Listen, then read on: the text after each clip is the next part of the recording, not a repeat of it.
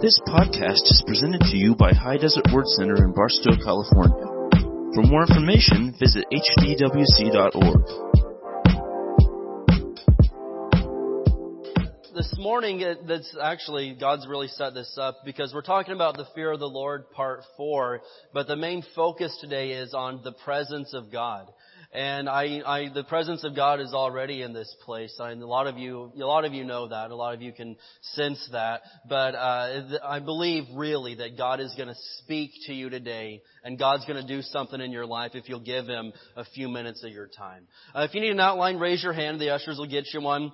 But the title today is The Fear of the Lord, Part 4, and we're going to be talking about the presence of God. Now, if you're just a casual part-time Christian, then this probably doesn't sound that exciting and not something that you're too interested in. But if you are looking to go to a deeper level with the Lord, if you're not satisfied with where you are and you want a deeper relationship with God, then this could be the very thing to change your life forever this morning. And I'm being very serious about that. What we're going to do, and I don't think this will be a very long message, but there's 3 guys that I want to look at in the Old Testament, 3 people that had the fear of the Lord, but they also had the presence of God. And I want to break this down for you and quickly study their 3 lives. And I believe that God's going to do something in our midst today if you'll stay hooked up with Him. Amen. So what I want to do is pray, and then I want to get into the Word of God here and look at 3 different guys. Let's pray. Father, in Jesus' name, we thank you, Lord, so much for a church to come and worship you in, Lord. And we realize the church isn't the building, Lord. It's the people that are in it. Lord, we're your body. We are your church. But God, we thank you that we have a place where we can gather together and be surrounded by people that love us, Lord. People that love you, and that we can learn your word together. And Lord, I pray in Jesus' name that as we open the Bible today, Lord, that you'll speak to us, Lord. You'll tell us what we need to hear, not what we want to hear, Lord, and that you'll change us for your glory. Bring us up to that higher level, Father, in the name of Jesus. Everybody said? Amen. So the first guy I want to look at is this. Number 1, I want to look at Moses for a couple of minutes here. I want to look at Moses. And if you're not super familiar with Moses, and we've talked about him quite a bit lately, but I realize not everybody, has a full understanding there. But Moses, when he's a baby, the king of Egypt, Pharaoh, he gives a decree that any Hebrew male child, any Jewish male baby has to be killed, because the Egyptians were afraid that the Israelites were multiplying, they're reproducing. They're like, pretty soon there's going to be more of them than us. And so the only way to stop that is to kill the males. And so they start killing, sadly, all of the male children, the babies. But Moses, if you know the story, his mom, she comes up with a plan and makes a little basket that would float and sends him up the river, right? And so the Pharaoh's daughter, the king's daughter, sees this little basket and picks him up and all this. Like, this must be a Hebrew baby that they're trying to save, and she adopts him. And here we have a Jewish child being raised in the palace of the king that was trying to kill all of them. And it's a remarkable story. But later on, Moses decides, you know what, this isn't for me. I need to be true to who I am. I need to be true to my people, and I need to be true to my God. And he leaves it all behind. He leaves the wealth, the luxury, the palace, and he goes out there and suffers with the people of God. And it's incredible. And so, God delivers them through 10 plagues and through the Red Sea. But Moses, out of all of it, his main desire in life was to be in the presence of God. Because he had this experience, right? The burning bush experience, where God appears in the form of a burning bush. And this bush is on fire, but at the same time, it's not being consumed. It's on fire, but it's not burning. And God tells Moses, he says, hey, take off your shoes. You're on holy ground right now. You don't come into my presence like that. And he takes off his shoes and he bows before the Lord, and God tells him what his call is. And it's incredible. And Moses, he had a respect for the presence of God. And if you fear the Lord, if you really love God, you want to be in His presence every day. And you're saying, well, I thought God was everywhere. We're always in His presence. Well, there's 2 types of the presence of God. There's His omnipresence. omniscient. That means of course, God's everywhere all the time. We get that. That God is everywhere. There's His omnipresence, but there's also His manifest presence, where God literally shows up in your midst and things change. If you're sick, you get healed. If you're depressed, you get delivered. God will absolutely, when His manifest presence shows up, people know. People know. And some people choose to let that change their life. And people have said, you can't be in the presence of God and leave the same. Well, Kenny Gatlin corrected my theology on that a couple months ago, and he was like, that's not true. I know lots of people that have been in the presence of God, and they choose to continue living their same way and not change. And I'm like, you know what? That's right. I know a lot of people, we could be in the exact same service, and we're all in the presence of God. Somebody over here say, you know what, Lord, this is the day I changed my life. And somebody over here say, yeah, I felt that, but I'm still going to go out and do the same thing I've always done. I'm not changing. And so, yeah, you could be in the presence of God and not change your life forever, but wouldn't that be sad? Wouldn't that be sad to be in the presence? God Almighty shows up in the manifested form, and you don't let it do anything to your life. You choose that, no, I don't want that. I'm content. I'm okay with how I am. That's sad, because God wants to bring you up to a higher level. But let's open our Bibles this morning to Exodus chapter 33. Exodus chapter 33. And here we have it. The people of Israel, the children of Israel, they've been delivered. They're out there wandering in the wilderness because of their disobedience. And what was their great sin? Their sin was complaining. You're like, well, I don't think that's a sin. Complaining is a sin. It's a sin. Now, I'm not just talking about a little complaint. I'm talking about you make it your lifestyle. That's a dangerous trap to fall in, because after a while, man, you're not just complaining about your cheeseburger. You're complaining about your coworkers. You're not complaining about your coworkers. You're complaining about your family. And then you start complaining about God Himself. God, if I was you, I'd do things different. You may not say those words, but that's what you're saying. Well, you didn't do what I wanted. I know more than you do. I could have done it better. Now, you may not be saying those words, but your heart is saying that eventually. And that is a scary place to be in. You don't know more than God, and you couldn't have done a better job than He did. But Exodus chapter 33, and we're going to look here at verses 1 through 3. Now, they're out there in the wilderness, and the Lord said to Moses, get going, you and the people you brought up from the land of Egypt. Go up to the land I swore to give to Abraham, Isaac, and Jacob. I told them, I'll give this land to your descendants. Verse 2, and I will send an angel before you. I'll send an angel before you to drive out the Canaanites, Amorites, Hittites, Perizzites, Hivites, Jebusites, and any other ites that are in there. All right? Verse 3 says, go up to this land that flows with milk and honey, but I will not travel among you. He's like, I'm going to send an angel, but I'm not going to go. What? I'm not going to travel among you, for you are a stubborn and rebellious people. If I did, I would surely destroy you along the way. What? Can you imagine that? God's saying, listen, I love you. I made a promise. Okay, I want you to get to the promised land, but I'm not going in the midst of you. I can't take it. You all are spoiled little brats that complain all the time. I'd probably get mad and just destroy all of you. Have you ever been on a road trip with little kids? I have. I've driven 2,000 miles in one direction with a carload of kids. And after a while I said, I'm going to send an angel, but I'm not going, kids. I would surely destroy you if I... But that's how God, He had it up to here with their attitude. And can you imagine God saying that? I made a promise, I'll send an angel before you, but I'm not going because I've about had it with you guys. You and your complaining, I would get mad and I'd probably destroy every single one of you. Whoa, my gosh. I wouldn't want God to say, and so you'd think to the carnal Christian, to somebody that's just, in this for what God can do, they'd be like, all right, whatevs. Let's go, man. Let's do it. I want my milk and honey. Let's get going. But Moses doesn't say that. Look down here at verse 15. Verse 15. Then Moses said, if you don't personally go with us, don't make us leave this place. So in other words, he's saying, if you don't go with us, I'm not going. If you don't personally take us, I'm not going. Don't make us. I don't want to go if you don't go. Do you see that? Moses wanted God to be in the midst. Moses wanted the presence of the Lord. He didn't want to do anything without God. He said, if you don't go, don't send us, because I don't want to go if you're not going. Verse 16, how will anyone know that you look favorably on me and on your people, if you don't go with us? For your presence among us sets your people and me apart from all the other people on the earth. That's a statement right there.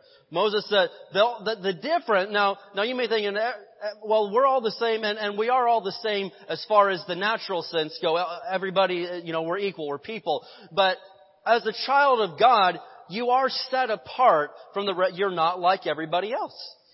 Jesus in John 17 put it this way, we're in this world, but we're not of this world. I live here, but this isn't the final destination for me. I'm here, but this isn't who I identify with. And so Moses says, hey, the only thing that sets us apart from everybody else is your presence. I don't want to go. Leave us here. Let us rot in the wilderness, but I don't want to go even to this land of blessing. I don't even want to go to the promised land if you don't personally take us there. Now, not everybody would say that. Plenty of people would say, all right, God, you feel that way, but can we go now? Can we get going? We want the stuff. We need to get into the promised land. But do you see the difference between Moses and everybody else? He said, I don't want that stuff if you're not going to be taking us there. So Moses was not willing to move. He wasn't willing to make any decisions in his life without the presence of God. Now my question is, how many of us make our decisions and our choices in life just on a whim, without even being in the presence of God? You think about that? Oh, this looks like a good offer. Sold. Deal. I'll take it. Wait a minute. You didn't even include God on that. Hey, oh my gosh. Wow, this is a lot more money. Yeah. Sign me up. Here we go. You may not realize that it's a lot better to make $5 an hour with the presence of God than $50 an hour without the presence of God.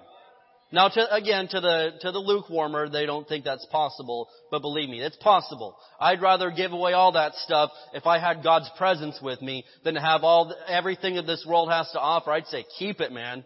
Keep it. But here it is. Moses, he had this problem in his life. He truly wanted to know God, but he was surrounded by people that just wanted to know what God could do for them. He wanted to know God. He wanted to know God for who He is. But he was surrounded by people that they didn't care to know God. They just wanted to know what God could do for him.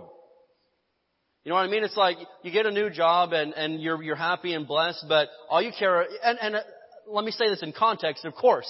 We're there for you're there for the money and the benefits, and there's nothing wrong with that. That's the truth. But can you imagine they're trying to tell you, here's what we need from you, and you're like, no, forget that. What are the benefits? Okay, it says here that I've got, dental, that's nice. Hey, there we go. Oh, paid time up, very good, very good. Okay, we're going to need you to clock in. Well, hold on. And all, you don't care about anything they're saying, but it's nice to have an employee that not only is blessed and happy about the benefits you offer, but they also get the heart of what it is you're doing. And if you're a business owner, I know Chuck and some of you guys, isn't it nice to have somebody that they're not just there for the pay, but they care about the mission. They care about the goal and the purpose, and that person, they'll do a better job. They'll do a whole lot more for you because they actually care about what it is you care about. And there's a lot of Christians, they don't care about what God cares about. They don't love what God loves and hate what God hates. They just want to know what God can do. And so, look at verse 13 here. We're here in chapter 33, verse 13. And Moses says this. He says, if it is true that you look favorably on me, let me know your ways, so I may understand you more fully and continue to enjoy your favor. And remember that this nation is your very own people. And so Moses says, I want to know your ways. Let me know you better. Let me get closer to you. I want to know the ways of God. And so let me ask this. When Moses delivered the people from Egypt, where was it he wanted to take them? Well, actually, no, that's not the first destination he wanted to take them. Trick question. That was the ultimate goal. But if you look at chapter 5 of Exodus, he says, Pharaoh, I'm here and let my people go so we can go worship our God in the wilderness. Let us go worship our God in the desert. And so the ultimate goal was to get to the promised land, but the first thing he says is, let us go so we can go worship our God in the wilderness. And so what he was trying to do, what Moses' ultimate goal was, check it out. I hope I'm not going too deep here, but check it out.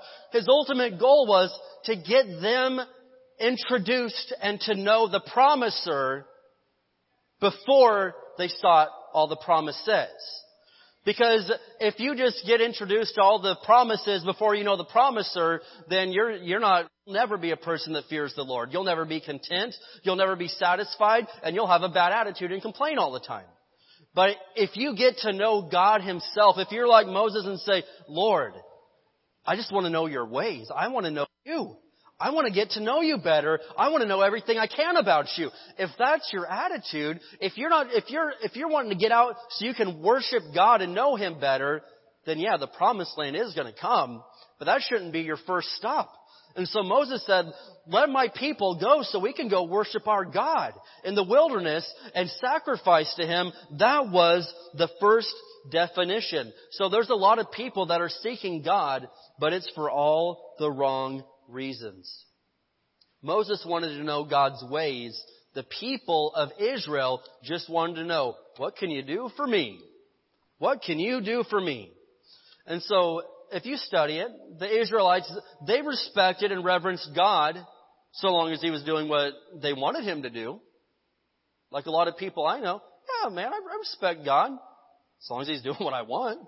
As long as He's affirming my choices. As long as He's given me the things that I pray for, I'm His. But that's not how you fear the Lord. So I'm going to show you a very profound verse in Psalm 103 verse 7. Psalm 103, 7. Are we awake today? Amen. Psalm 103 verse 7.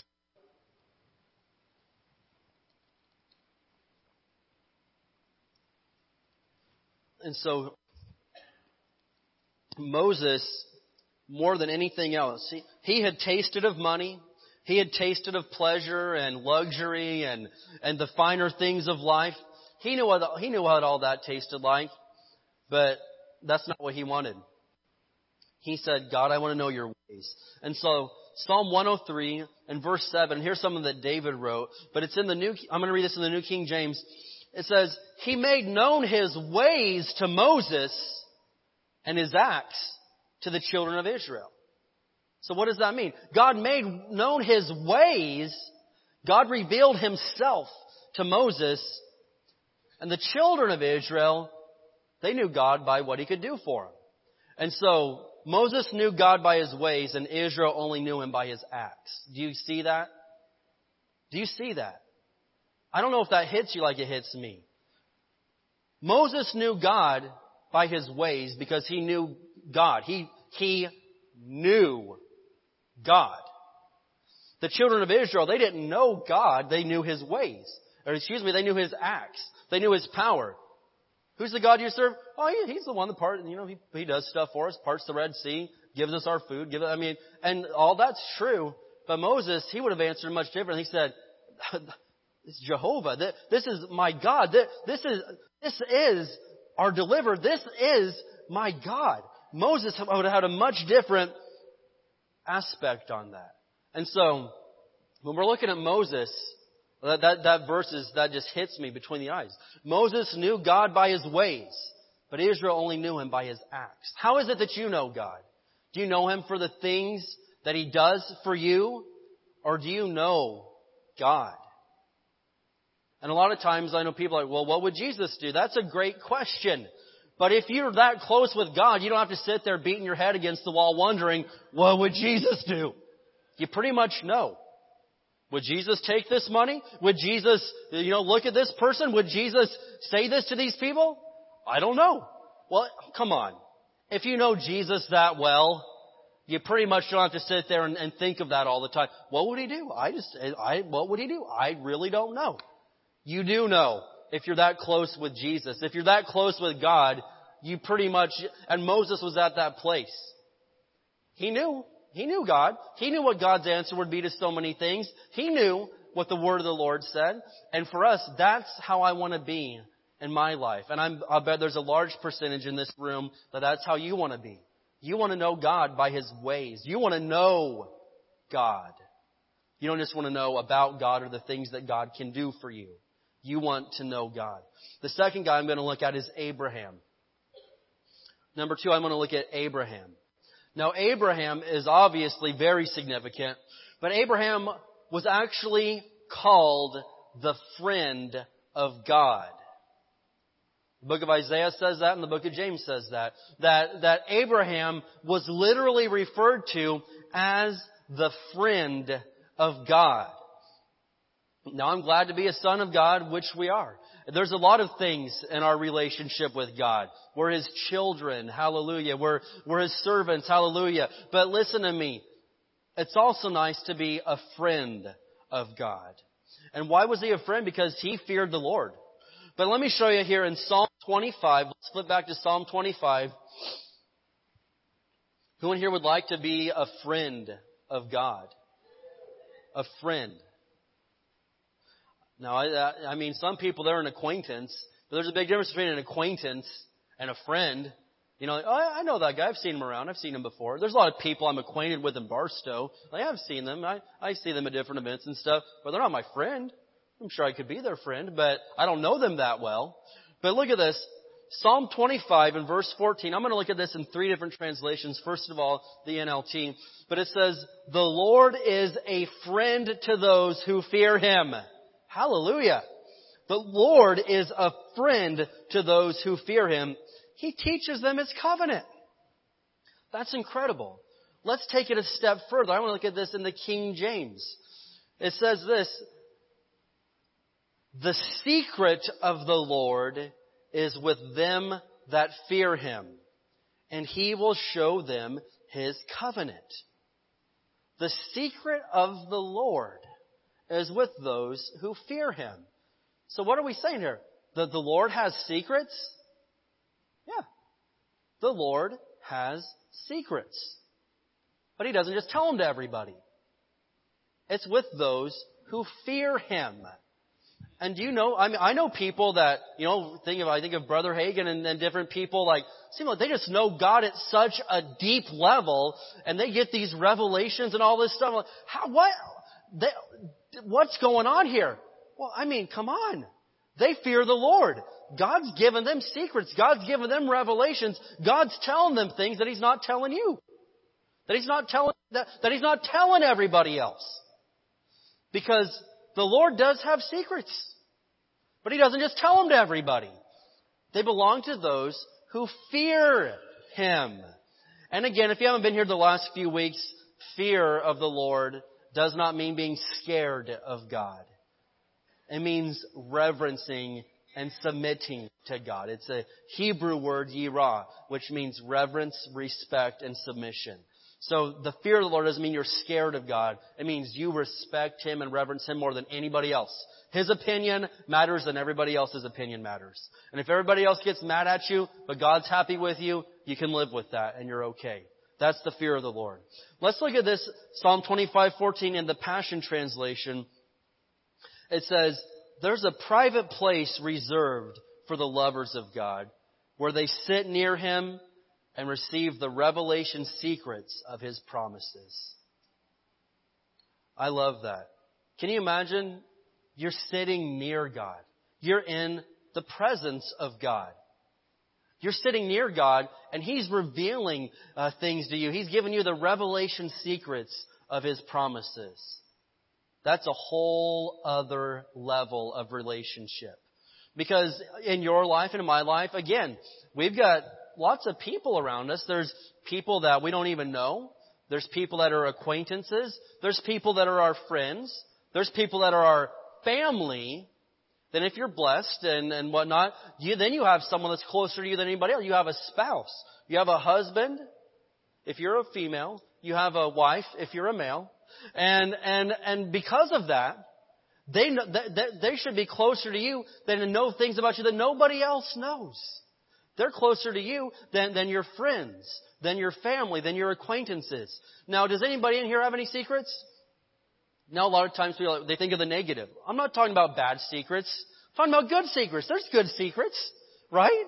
Everyone gets scared when you say, do you have any secrets? I'm not hiding nothing, I swear. Oh, honest. No, we're not talking about bad. But there's good secrets too, right? And so, there's good secrets you have. And do you just tell those to anybody and everybody? Oh, I better get online and I need to tweet this now, man. Everybody's going to know my secret. And there are knuckleheads like that. But at the same time, if you've got much of a brain, you don't just tell everybody your secrets. Those are just for the very closest to you. God has secrets that He's not just out telling everybody. They're reserved for those that fear Him, for those that are the very closest to Him. Now, Abraham knew God in a way that a whole lot of people don't know Him. And let me say this is on your outline. When you are so close to God because of your reverence for Him, He will reveal His secrets to you.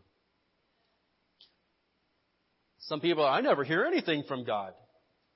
Really? That's strange. I mean, you should. No, I mean, I've said it. I've never heard the audible physical voice of God with my physical ears. Some people have, and that's fine. I haven't. But I've definitely heard the voice of God on a very regular basis. He speaks to your heart. God will speak to your heart, man.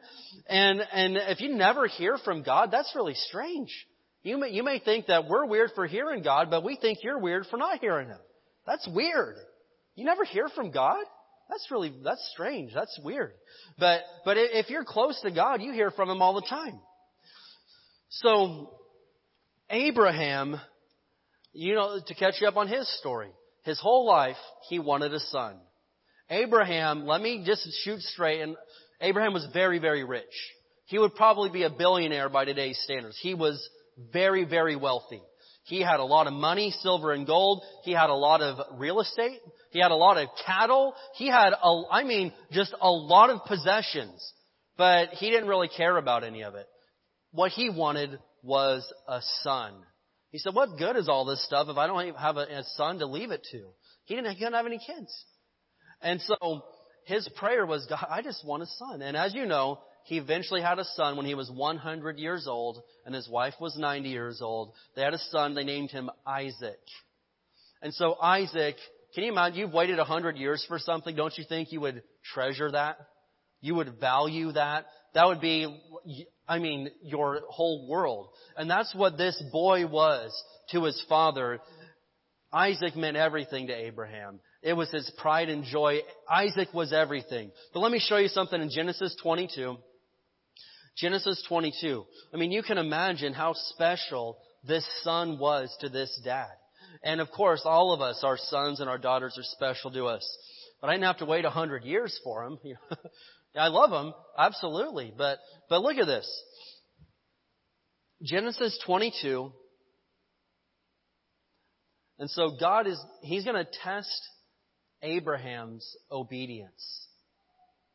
Now, when you fear the Lord, you obey the Lord, right? Whether you understand why, whether you agree with God's decision, it doesn't matter. When you reverence God that much, you do what He says. And so Genesis 22 verse 1, it says, sometime later, God tested Abraham's faith. Abraham, God called. Yes, he replied, here I am. Take your son, your only son, yes, Isaac, who you love so much, and go to the land of Moriah. Go and sacrifice him as a burnt offering on one of the mountains which I will show you. Oh my gosh. To me, this is one of the craziest stories in all of Scripture, to be honest. Oh my gosh. He waited 100 years. God finally gives him the boy, and then God, a short time later, says, okay, I want you to sacrifice him. I want you to give him up. He's not going to be yours anymore. I want you to sacrifice him on an altar on a mountain. Whoa. I can't even comprehend this. But look at this next verse. The next morning, Abraham got up early. He saddled his donkey and took 2 of his servants with him along with his son Isaac. Then he chopped wood for a fire for a burnt offering and set out for the place God had told him about it. And so Abraham doesn't even delay. It says he got up early the very next day and headed out for that mountain. There's very few people, and just so you know, God is never going to tell any of you to sacrifice your children in this way. That never would happen. But out of this whole story, I'm like, how could Abraham even entertain this thought? I don't get it. But the New Testament gives a key. I don't know if I've got this on the screen. Write this down because I don't want to turn all the way there. Write this down so you can check me out on it. Make sure I'm not lying to you. But Hebrews 11:19, it says, Abraham reasoned that if Isaac died, God was able to bring him back to life again. So I think in Abraham's mind, he was thinking, okay, I'm going to go sacrifice my son because that's what God said. But I'm sure God will raise him back again. That's what he was thinking. But no, that's not actually what God was thinking. God still had another plan. And again, this story is just like, what? It's one of the craziest stories. So look down here at verses 11 through 14, because Abraham was literally going to go through with this. Verse 11, it says, at that moment, right when he was getting ready to sacrifice his son, the angel of the Lord called to him from heaven, Abraham! Abraham! Yes, Abraham replied, here I am. Don't lay a hand on the boy, the angel said. Do not hurt him in any way, for now I know that you truly fear God. You have not withheld from me even your son, your only son. Then Abraham looked up and he saw a ram caught by its horns in a thicket. So he took the ram and sacrificed it as a burnt offering in the place of his son. Abraham named the place Yahweh Yireh, which means Jehovah Jireh, which means the Lord will provide. To this day, people still use that name as a proverb. On the mountain of the Lord it will be provided. But verse 14, this is a huge verse. Because you can study it. You look at the first 22 chapters of Genesis. This is the very first place where that name of God is used. Jehovah Jireh. He didn't tell anybody else about this part of him. He didn't tell anybody else this name.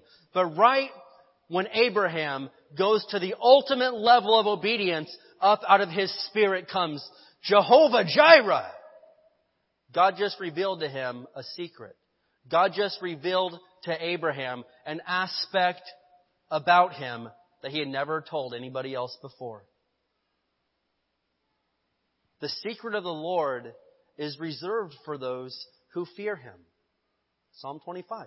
Here we are in this moment that seems like, surely this guy's not going to do this. And Abraham, he reasoned that God would probably just bring him back, but he was going to do it. And because he fears God so much, because he is so wrapped up in God, God reveals an aspect of his nature to him that he had never revealed to anybody before. Isn't that incredible? The secret of the Lord belongs to those who fear him. Or as the Passion Translation said it, there's a private place reserved for the lovers of God, where they sit near him and receive the revelation secrets of his promises. I want to live in that place. I'm not content with just being an outsider. I don't want to be a spectator. I don't want to be somebody that just knows about God. I want to know God. But you're not allowed to know God on that level if you don't reverence him, if you don't even care. I mean, God's not going to invite you into his inner circle. God's not going to make you, you're not going to be like that with God if you don't even respect him and reverence him. And it saddens me in our modern day and age, the lack of even Christians. They don't really, I don't get, I'm not, I wouldn't make fun of anybody pointing, but I don't see how you could be even in a praise and worship. We're singing worship and people are sitting down. How do you do that? I'm not making fun of it. I don't get it. How can you do that?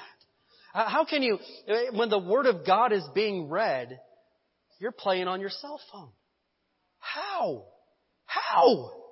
When somebody's given a testimony of what God did for them, when someone's preaching God's holy Word, And you're looking through, doing your shopping list. You're playing on your phone.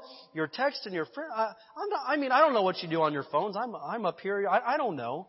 But that is mind blowing that you could be in the present and have such a lax attitude about such a nonchalant, that you can't even do. What? That is insanity. And then you expect God to, hey, I'm on God's top 5. Look at this. No. Nah. You don't get close to God. You can't be His friend if you don't reverence and respect Him more than you do anybody or anything else. You'll obey who you fear. You'll obey who you respect. You'll obey who you reverence. Whether that be your money or your friends or your boss or if it's God. It's easy to tell who somebody really fears because they obey them. It's their Lord. And Jesus is not your Lord until you live in obedience to Him. We looked at that in our class earlier this morning that Jesus said to this group of people in Luke, He said, why do you keep calling me Lord, but you don't do what I say? I'm not your Lord.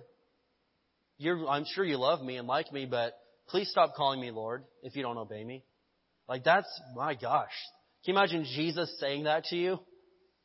Quit calling me Lord. Whoa. That would almost be offensive. But He said, you don't do what I say. I'm not your Lord. And so I'm challenging us, like Abraham, to obey God. When God says, some people say that, man, God's been dealing with me about this for 6 months, man. He's had to deal with you for 6 months and you still haven't obeyed. Man, He's been working with me on it for years now. And you're bragging about that? You're bragging about your lack of the fear of God. If God's had to deal with you on it for 6 months, I'm not making fun, but that's crazy. That's not saying that, that you're tight with God. That's saying that you have an obedience issue.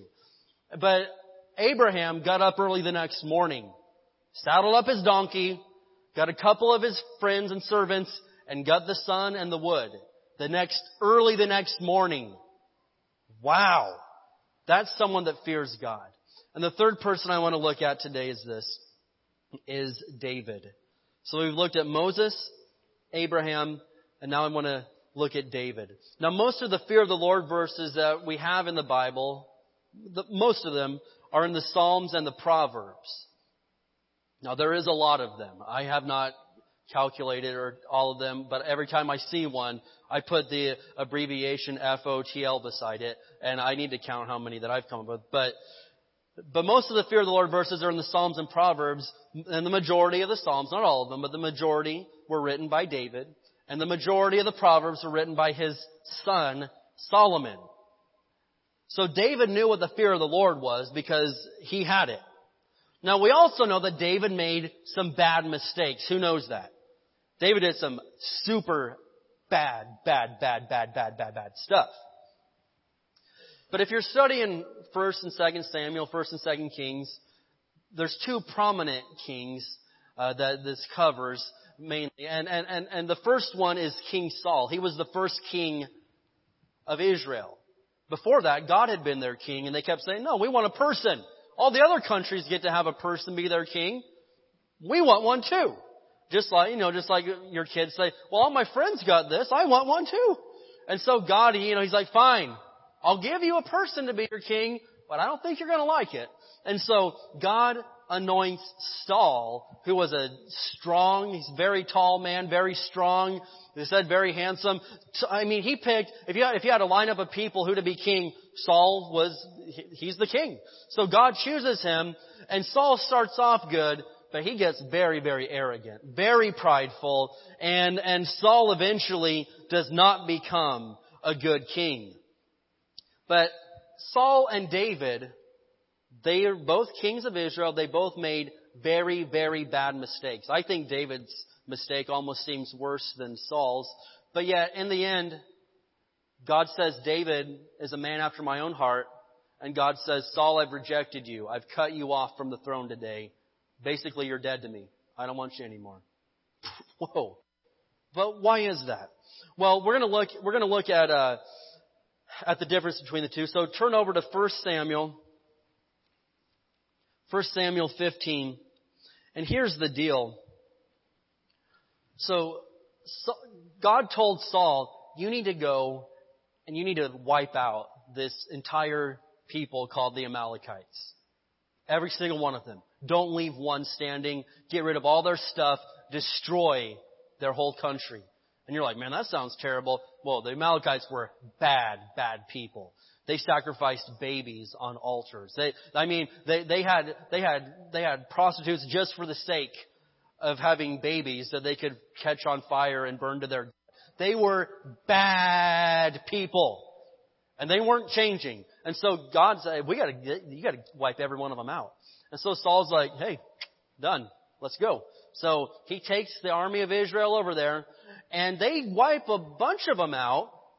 But then Saul, hey man, they've got a lot of good stuff that I want. So Saul keeps a bunch of their possessions that he thinks would be nice, some of their silver and gold. Like, hey, go out and get the silver and gold, bring it to me. I'll keep that for me.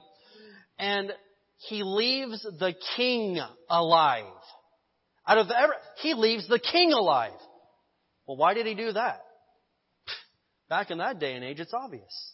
There's no greater trophy than to capture somebody's king and bring him back to your palace and make him your servant. This was the height of arrogance.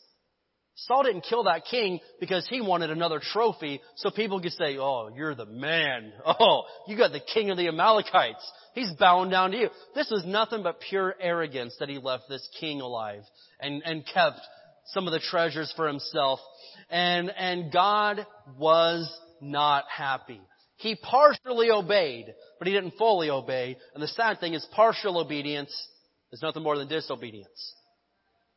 And so, here we have it. God sends the prophet to confront the king Saul.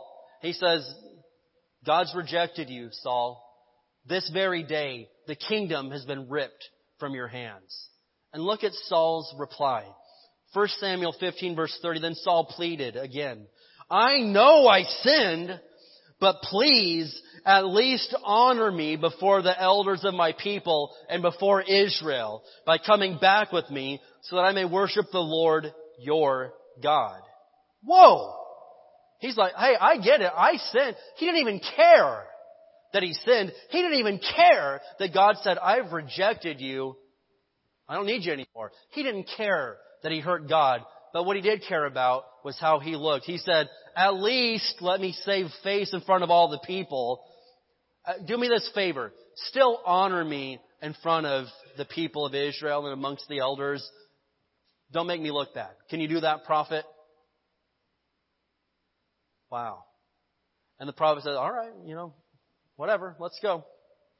He did not care that he hurt God. All he cared about was his image, what he looked like, and saving his reputation and keeping his power. Isn't that sick? He didn't care that he hurt the heart of God. He didn't care that he disobeyed Jehovah. He just cared about, hey, whatever, I just don't want to look bad. Can you still make it look like I'm good? Just at least make it look like I did the right thing in front of everybody? I mean, that's messed up. That is sick. But that's the attitude that Saul had. And then ultimately, he died a wrong, shameful death on the battlefield, killing himself. It was just a shameful, shameful thing. Shouldn't have died that way. But then David, on the other hand, the man after God's own heart, well, if you know what David did, he did something really bad. He's out walking on the palace roof one day, and he sees a beautiful woman bathing. And so he said, man, I want her. And so he summons for her, and they bring this lady, Bathsheba. It's ironic that Bathsheba was taking a bath, but anyway, here we have it. And so they bring her to the palace. David commits adultery. David gets her pregnant. This is not his wife. And so David's like, man, this is bad.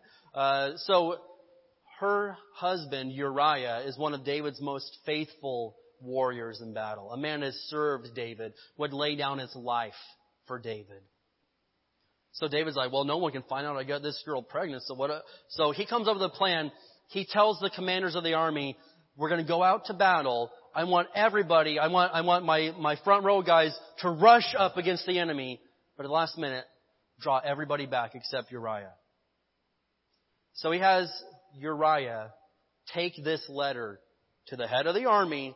Uriah is delivering his own death letter. Doesn't know it. Gives it to the leader of the army. Says, hey, the king told me to give this to you. They go out to battle. Everybody rushes forward and they pull back except Uriah. It's him versus 10,000 and he's left for dead. They kill him. So David could cover his sin. And so the prophet comes and confronts David. And David, he's like, oh my God, yes. I did it. Oh my God. Oh my God. And he feels such remorse. He doesn't try to hide it. He doesn't try to deny it. He's like, I did it. Oh my gosh. And he feels so terrible. And he writes about it in Psalm 51. Let's look there really quick. Psalm 51 was written, and it's a difficult thing to read. But this is David pouring out his heart before God and having to admit, I'm an adulterer, I'm a murderer, and I'm supposed to be the leader of these people. They're supposed to be looking to me. Psalm 51, and David he's not proud of it. He is tore up. Psalm 51 and verse 4. And I encourage you to read the entire chapter on your own time. But I'm going to look at 2 verses today. Psalm 51 and verse 4. David is crying, weeping before God. And he says, against you and you alone have I sinned. I have done what is evil in your sight. You will be proved right in what you say, and your judgment against me is just. He's saying, whatever you see fit to do to me, just do it because it's right. I deserve whatever I get right now. Man, that's the heart to have. When you've done something like that, that should be your heart. Not, well, at least honor me in front of everybody. Don't make me look bad, God. At least let me save face in front of everybody. No, David said, do what you got to do to me. I deserve it, every bit of it. And notice David saying, I sinned against you. I hurt God. I hurt God. And it tore him to pieces. And he said, do what you got to do to me. Punish me. I deserve it.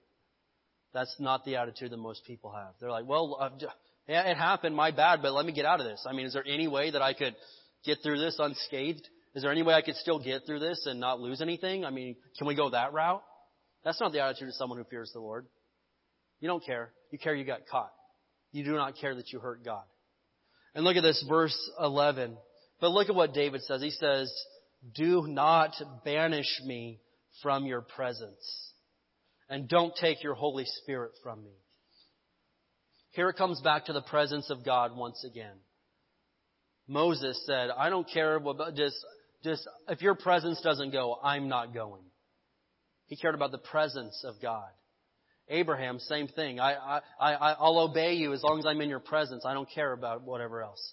And here's David. He says, take everything away. Do you realize, again, we're talking about rich people here. Abraham and Moses and David had a lot to lose. It wasn't like, oh, take all I've got. I don't got much anyway. David was the king. He was rich. He had power. He had fame. And notice, out of all of this, David didn't say, please don't take the kingdom away. Please let me remain king. Oh my, whatever you do, just let me keep my power, please. He didn't say, whatever you do, just don't touch the money. At least leave me $2 million. At least leave me a little buffer. He didn't say, at least just do whatever you got to do, but don't touch this area. He said, whatever you got to do, do it. But please, don't kick me out of your presence. I couldn't live with that. And so for us, what's the lesson? David said, don't take away your presence. Saul said, don't take away my power. That's the difference. David said, don't take away your presence. Saul said, don't take away my power. What's our attitude in life? As long as you're content with living without the presence of God, you will live without the presence of God.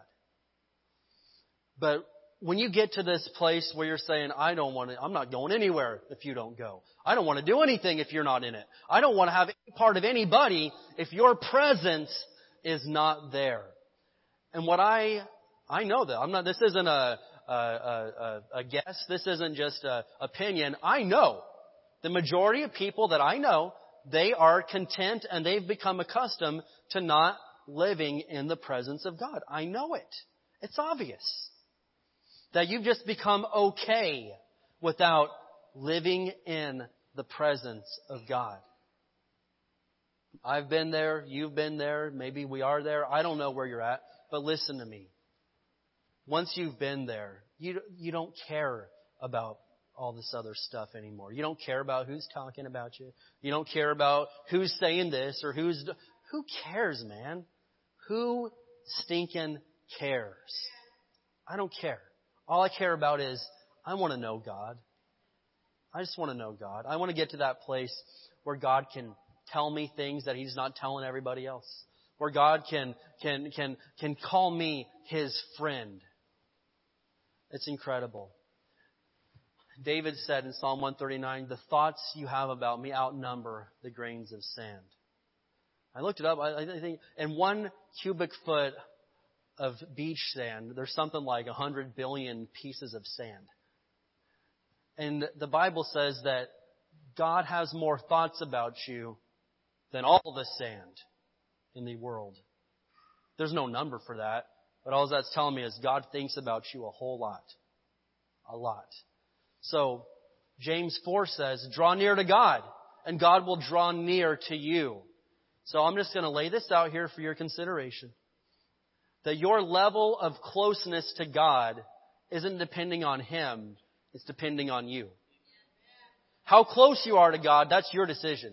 It's not God's decision. I think about you so much, my thoughts are more than the grains of sand in the entire world. There's no number for how much God thinks about you and loves you and wants to be your best friend. But it's not up to Him. He did it. He laid down His life. He died for you. It's up to you about how close you're going to be to God. And so, I've tasted and seen that the Lord is good. You have too.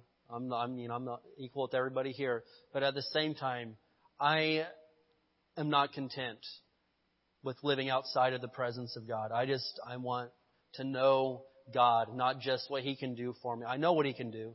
He can heal cancer. He's done it for me. He can restore marriages. He can save children. He can do all these things. I know His acts. I want to know His ways. I want to know Him. So I'm going to ask you to all stand up together this morning. Thank you for listening to this podcast. For more information, visit hdwc.org.